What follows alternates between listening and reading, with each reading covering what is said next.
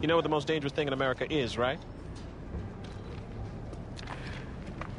Nigga with a library card.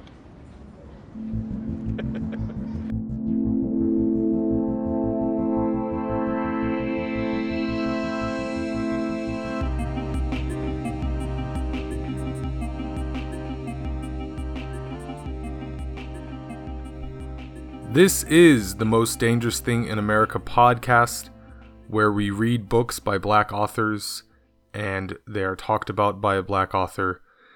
And you can listen to it if you are black or not black, that's okay.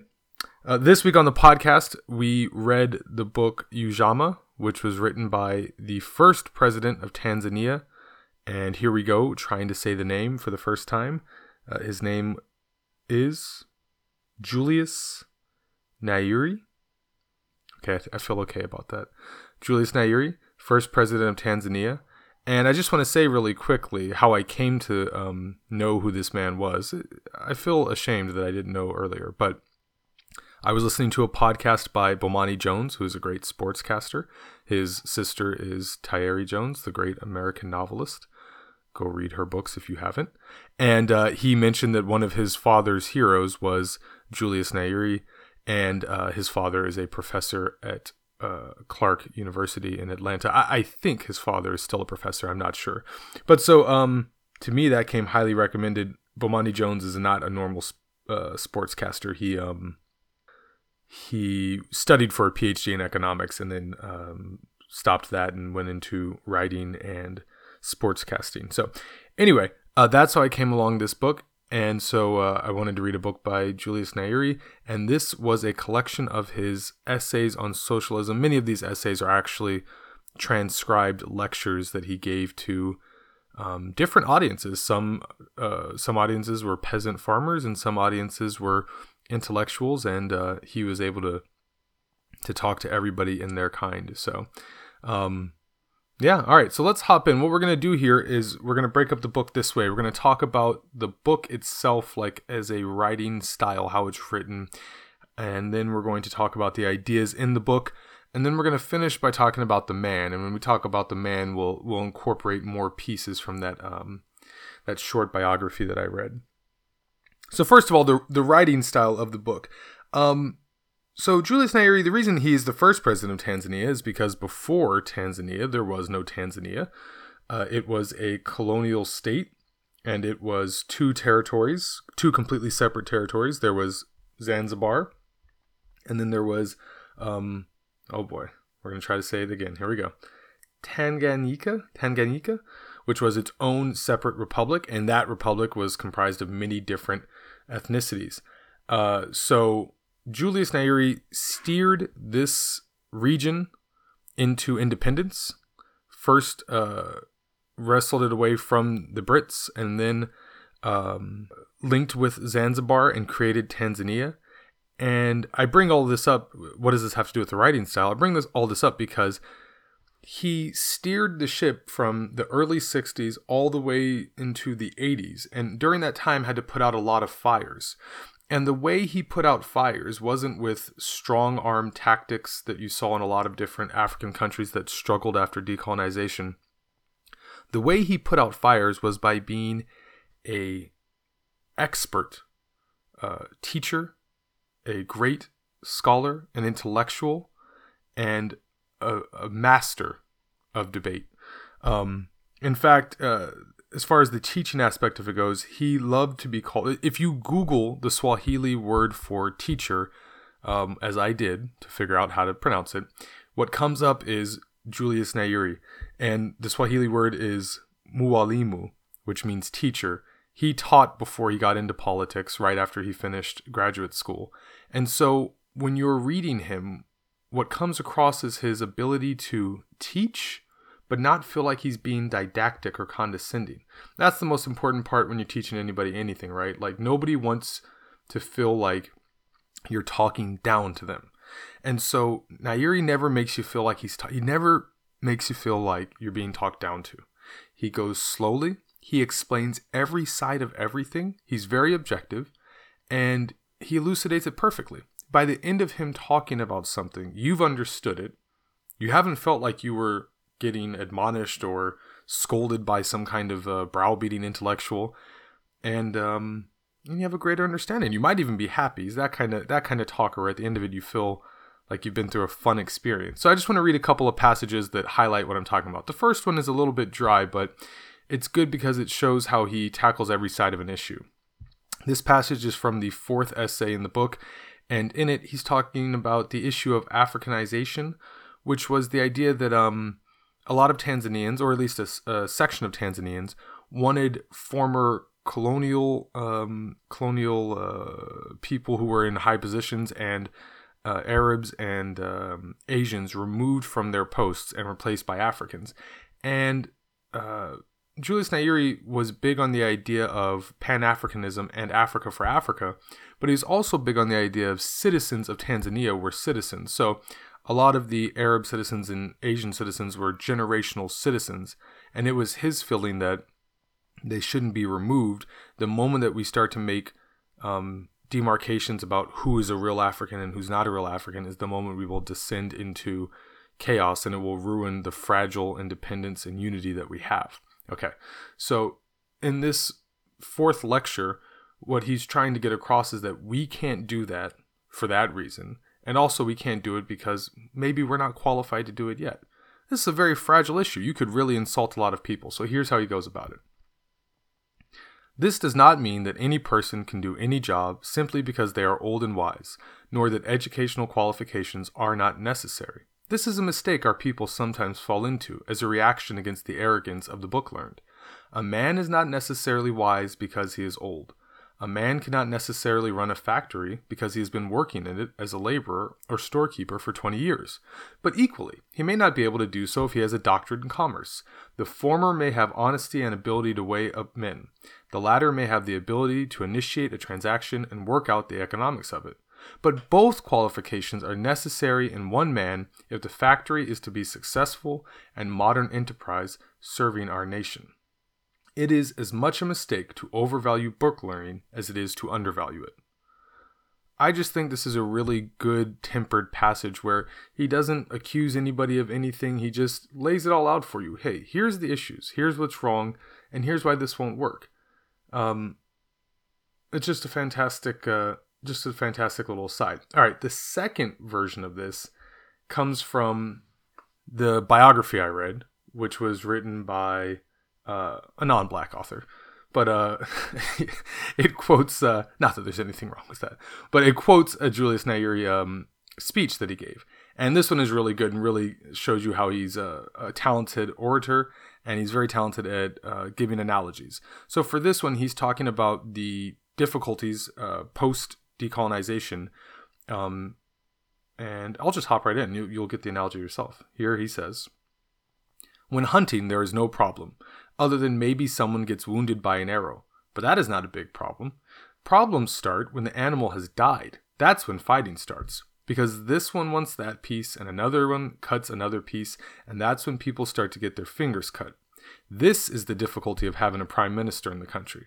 The hunters, in this case, are you, the labor unions, TANU, which was the political party, cooperatives, etc. We have cried for independence without difficulty. Now that this animal called independence has fallen, conflicts begin. So that's a fantastic passage. When I was reading the chapter, it was called this animal called independence, and I didn't know what it meant. What does this analogy mean? Seems like it would be a wild analogy, and then when you actually get to the passage, it makes perfect sense. So that's the style of the book. It's like being talked to by a friendly, really smart elder, whichever elder you prefer, father, grandfather, mother, grandmother, aunt, uncle.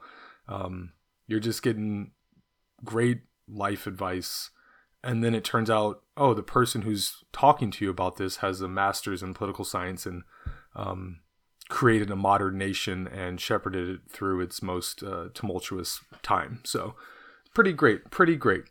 All right, so that's the style of the book. Now the ideas in the book. So the name of the book is Ujamaa, which is a word I'd never heard before.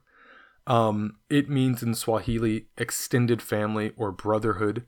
And this idea is not Nyerere's own idea. Well, at least not 100%. So he apparently read a book by an elder from near Kilimanjaro. The elder's name was Petro Itosi Mariel. I apologize for butchering these names.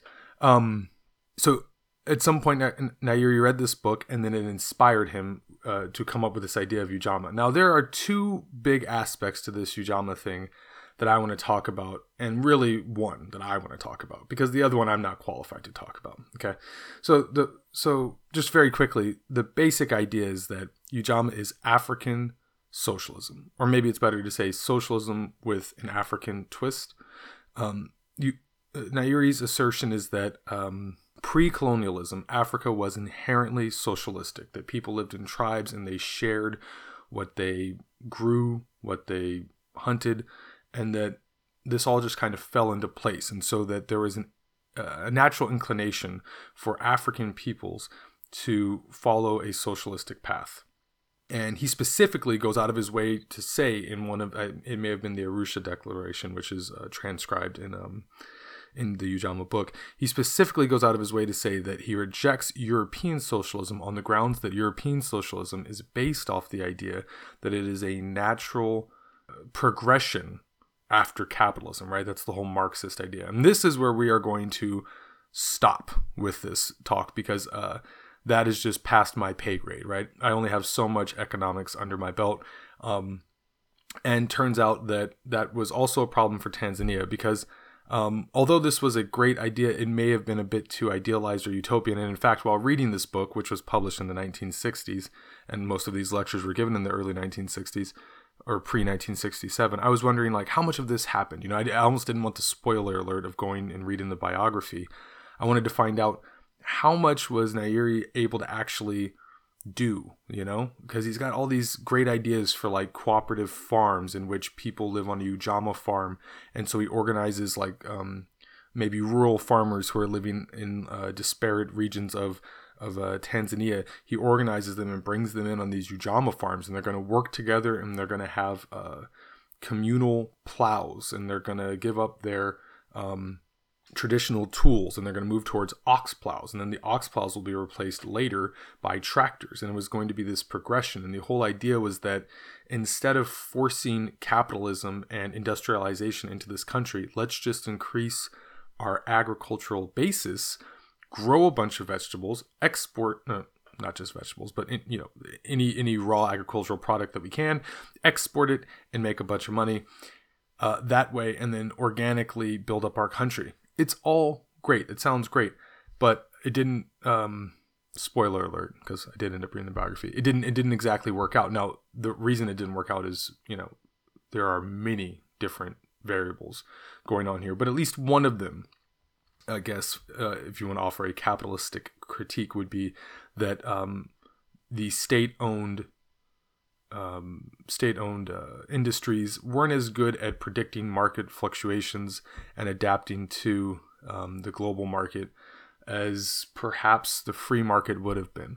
That's a possibility. There's also, the Cold War and the general instability of the region, myriad other problems that Nyerere had to deal with that could have also attributed to why it ultimately failed. But he was not adverse to criticism later in life, so he wouldn't have minded people pointing out that it didn't quite work.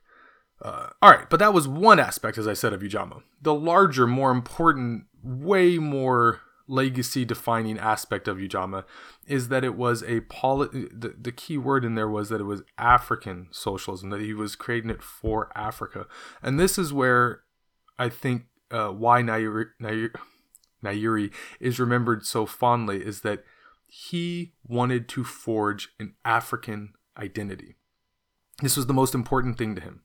This is why he insisted that Tanzania have one party after independence. He wanted them to have one party because he wanted the idea of unity. He wanted everybody in the country working together. He didn't want them splintering off into factions. He predicted things like the unrest in Rwanda and other places based off of people, based off of inter-ethnic conflicts. He didn't want any of that, right? And he also didn't believe that the independence in Tanzania could be guaranteed unless other countries in the region also were independent. So he wanted to contribute to efforts in what was then called Rhodesia and South Africa to get rid of white minority rule. He was a Pan-Africanist who believed in forging an African identity in real time. And he wanted people to be proud of where they were from. Swahili was a language that he got instituted as a national language. He translated Macbeth and another Shakespeare play into Swahili just to prove to people that it could be used as an official government language. And when he went to Scotland for his graduate studies, he demanded, and I don't actually know if this worked, but he wanted to demand that they accept Swahili as his second language. You know how you have to have a second language when you go to university. All of this to say that it was important to him that these things be, that they be in the minds of all Tanzanians, that this was a African country. It was their country. They had a identity, right? And they were one people now. And that one people meant a citizen of Tanzania, not just black and not just, from this ethnicity or this tribe or this region. If you have your roots in Tanzania, you're a Tanzanian, aside from like colonizers specifically, you're a Tanzanian and you are part of this thing. And then he wanted to keep that going across the continent. And he was big on trying to get an East African commission started, which kind of fell through. And, at the time there was a lot going on, so it didn't quite work. But this is the legacy. The legacy is being one of the first countries to demand their independence, achieving it way ahead of schedule. When the UN came to evaluate, first of all, how absurd is this? The UN came to evaluate whether or not the region at the time, which was not called Tanzania, whether or not it was ready for independence, and they determined that they should be given independence no sooner than 1980. 1980? No, first of all, what? You just waltz into somebody's country and tell them when they can be free? Anyway, they achieved this independence in the early 1960s, and that's why Nyerere was so adamant that we got to stay together, we got to stay unified, and Ujamaa was part of that. That was supposed to help build that unity. You're not just working here so that you can get money for yourself. You're working here to strengthen the nation, and the nation is you.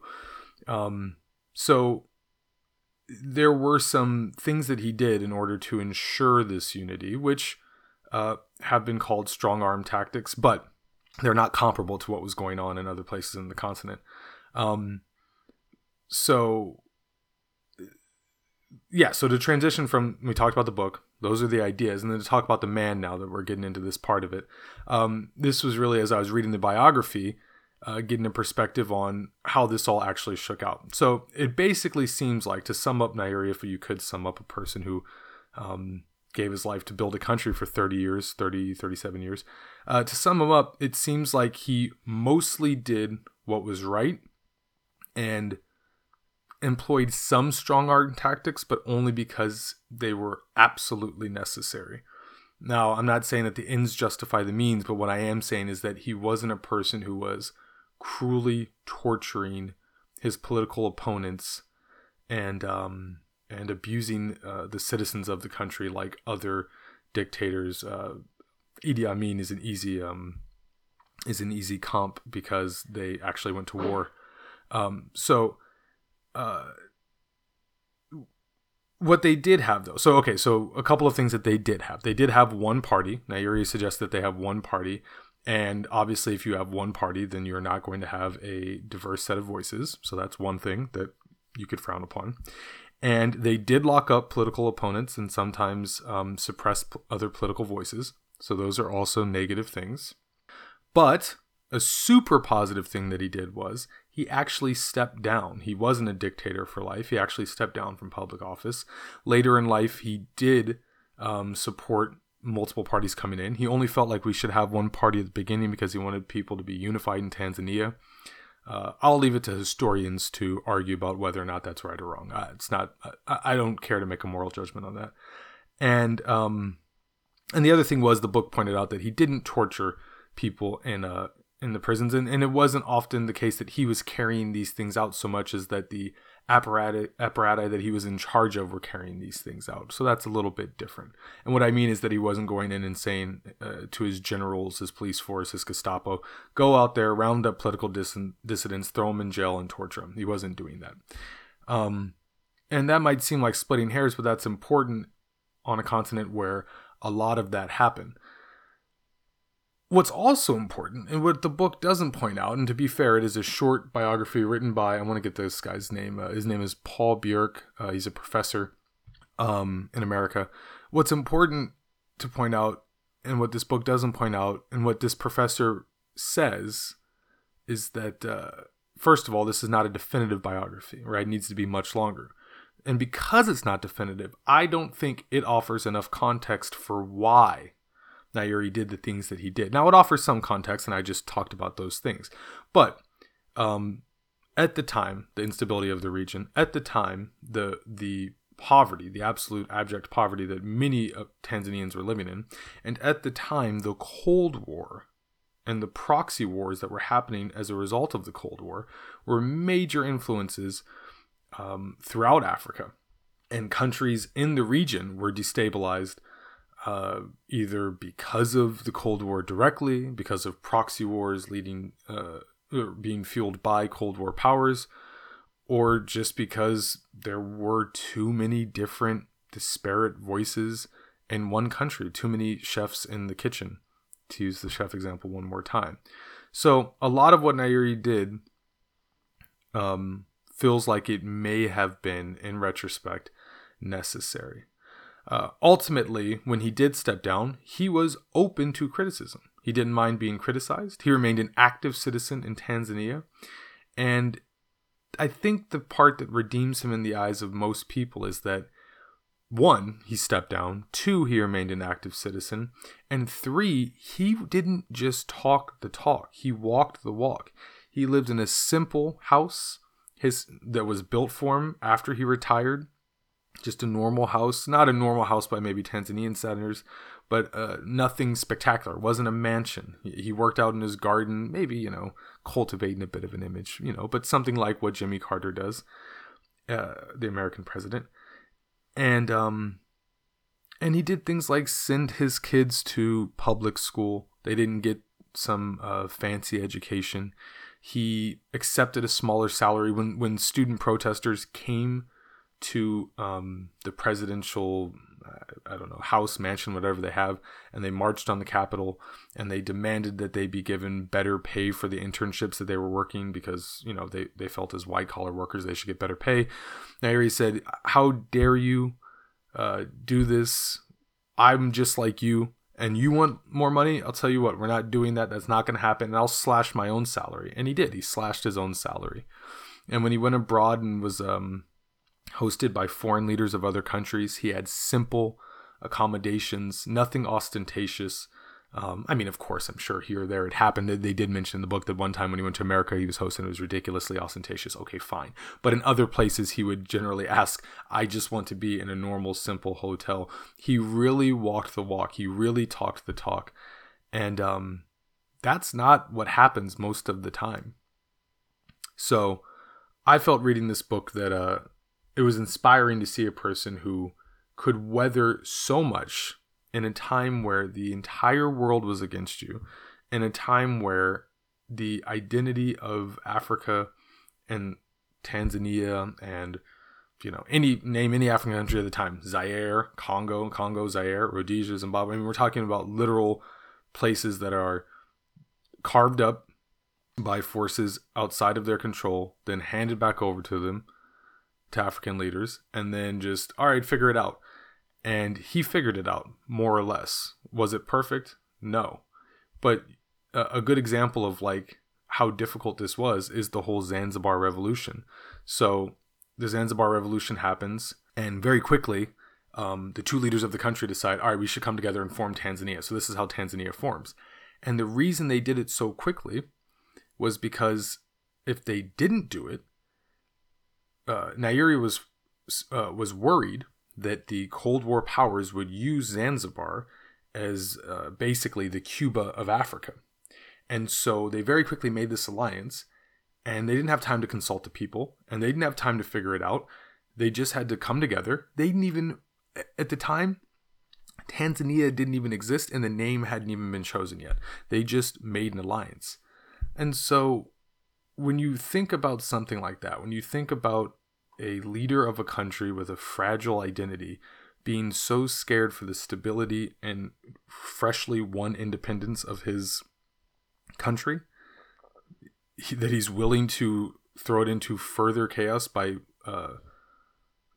striking an alliance with another independent autonomous region just so that they won't be further infiltrated by foreign powers, you realize how difficult it was to be Julius Nyerere or any leader post-decolonization. So it doesn't justify the means, but the ends were ultimately good. That's not to say that they didn't have their share of problems. As I mentioned, the economy did not do well. It was an issue. They eventually did have to get help from the International Monetary Fund. And when that happened, Nyerere spoke out about neocolonialism, which is still an issue that's brought up today. So the man has a lasting legacy. He was a fantastic leader. And I was very happy that I got to read both of these books. And so I went a little bit longer today than normal, but this was 2 books. And, you could keep talking about it for a long time if you wanted to. I will add 2 things at the end here. One, I'm waiting for that definitive biography of Julius Nyerere, and I hope to see that it's written by a Black author. I really do. In the meantime, I have just this week somehow learned who Walter Rodney is, and so I will eventually read How Europe Underdeveloped Africa. Gonna read that. But as I was checking out his Wikipedia, I saw he also wrote a book called World War II and the Tanzanian Economy. So I want to get my hands on that, and also How Europe Underdeveloped Africa. And I want to get my hands on more books by Black writers who are writing history. That being said, next week I'm going to read something a little bit lighter. I read one that's a little bit hard and then one that's a little bit easy. So next week, taking a slight break and going to read a murder mystery called Blanche on the Lam, written by Barbara Neely, who passed away in 2020. And looking forward to that. So that not next week, in 2 weeks. But all right, so until then, stay safe, stay healthy, stay Black, and keep reading.